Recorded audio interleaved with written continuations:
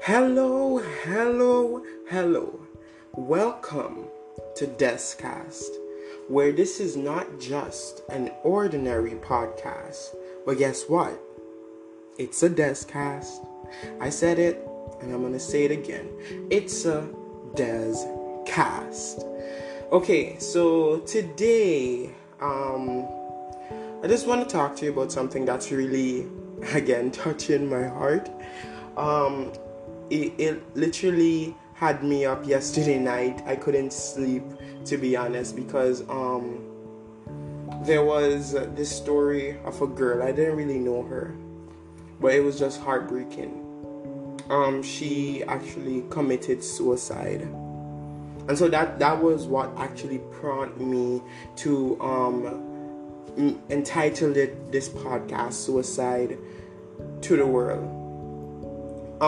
And so before I even get started into talking about what actually happened, or my own experience dealing with suicide in a sense, I just want to share this poem with everybody because I've gone from happiness to depress, to happiness again, to depress.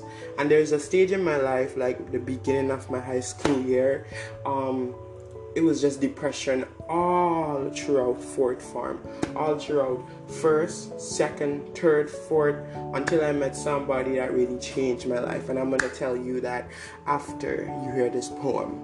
And so now you're going to be hearing my poem, Suicide to This World, by Desmond Jones. Your patronizing gaze leads them to death's door. You said it's my fault, but what did I do? I simply dwell. It's not my fault they feel separated from you. It's not my fault that they sit by themselves in the corner. They loathe attention, but they need it to survive by your standard. Don't think that they ever found interest in this so-called global village. They love to dance, sing, and do bountiful things, but when it comes to your eyes, you shun them with disgrace and reprimand them with tradition. The self-pity grows stronger until they come to me for comfort. They always tell me they love you, but if you can't change to adapt to their lifestyle, it's bye world. So how was it? Well, you can't answer me anyway, so I'm gonna take it that it was great. I know it was great. I did it anyways. Okay. Let's get on to what I actually wanted to talk about. So, my poem, I really like it. It's one of my simpler poems, but yet again, it gets to the point. It gets to the point of matter where it characterizes suicide or personifies suicide as this person. And that's like kind of really scary if you think about it. Because to say suicide is actually a person is to say that it's living, it's breathing, it's right next to you, prompting you to do the worst thing imaginable, which is commit self-harm. And I think right now I would like to share my story on how I dealt with that. So for me personally, I actually, as I said earlier, I went through a stage in my life where I was just depressed continually. Every single day was the same to me. I just did not want to live anymore. So let me just describe to you what happened. It was a normal day. I didn't really do anything extraordinary. Nothing really extraordinary happened to me. Nobody really bullied me. As usual, I got ready for school. I put on my clothes, put on my bag, go outside with my brother. As we walked down, it was just really normal. And as I got on the bus, as I said, it was really, really normal. It was just a normal day, and nothing really was happening. But as I got into school and I sit down in the class, and I was just sitting down. I wasn't really listening to the teacher. As she was teaching. But that day, I just felt nothing. I just felt numb. And as I was coming out of the class, because it was the end of the day, nothing extraordinary was happening. I'm just reaffirming this, because you think that something extraordinary is gonna happen that day to prompt you to do something, but it's the slightest things that don't happen that prompt me to do that for some reason. And so as I was walking home, I just saw nature in its beauty, and as I just felt the wind pushing me, and I just felt like I was nothing. And as I was walking up the stairs to go back to my house, like the weight of depression, the weight of sadness, it just lowered me. I just felt heartbroken for some reason. And on that seemingly precious day, I guess, I walked into the bathroom, and it's not a funny story, but that's my way of coping with things. I laugh. I walked into the bathroom, and for some reason there was a knife there. Yes, there was a knife there. I think I placed it there the day before. I can't remember why, but yeah.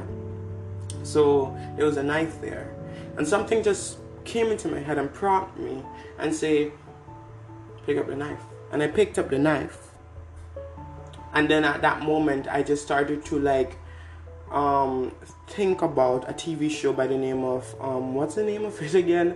13 Reasons Why. Yes, that show was really popular in that time, and it talked about a girl named Hannah Baker, and she left behind tapes of her suicide, that or the self-harm that she inflicted upon herself. And there's a boy that goes around listening to the mixtapes and trying to make sense of why she killed herself. And yeah, that's just a piece of the story. Anyways, the story is about me. So Hannah Baker, sit down. I just joking. Anyways, I just felt like I couldn't live anymore. I just didn't want to live anymore. And it wasn't because of what anybody did to me.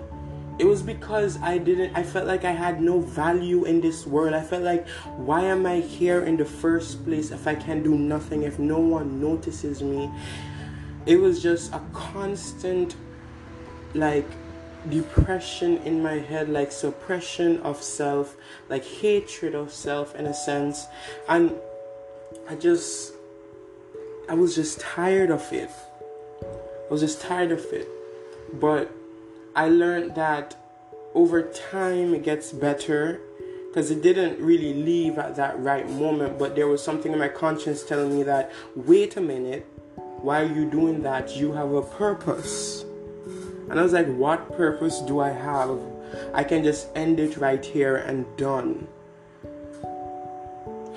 Sad enough, or should I say happily, I didn't do it, because I'm here right now. Luckily, I didn't do it.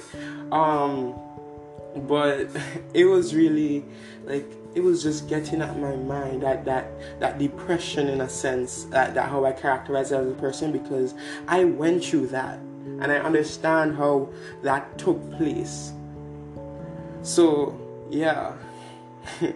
But, over time, it gets better, I would say.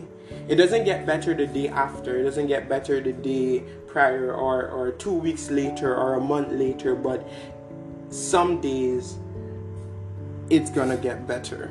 I'm just saying, from experience. Right now, I am so happy because I met Jesus. And I'm so happy I met him at this moment. You don't know how happy I am. So, yeah. Hopefully this helps someone if they are going through depression, anxiety, stress, whatever you're going through.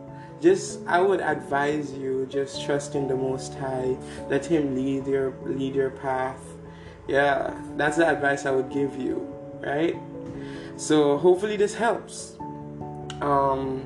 Yeah, as I always say, this is not just an ordinary podcast, but this is, let me say it again, this is a Deskcast.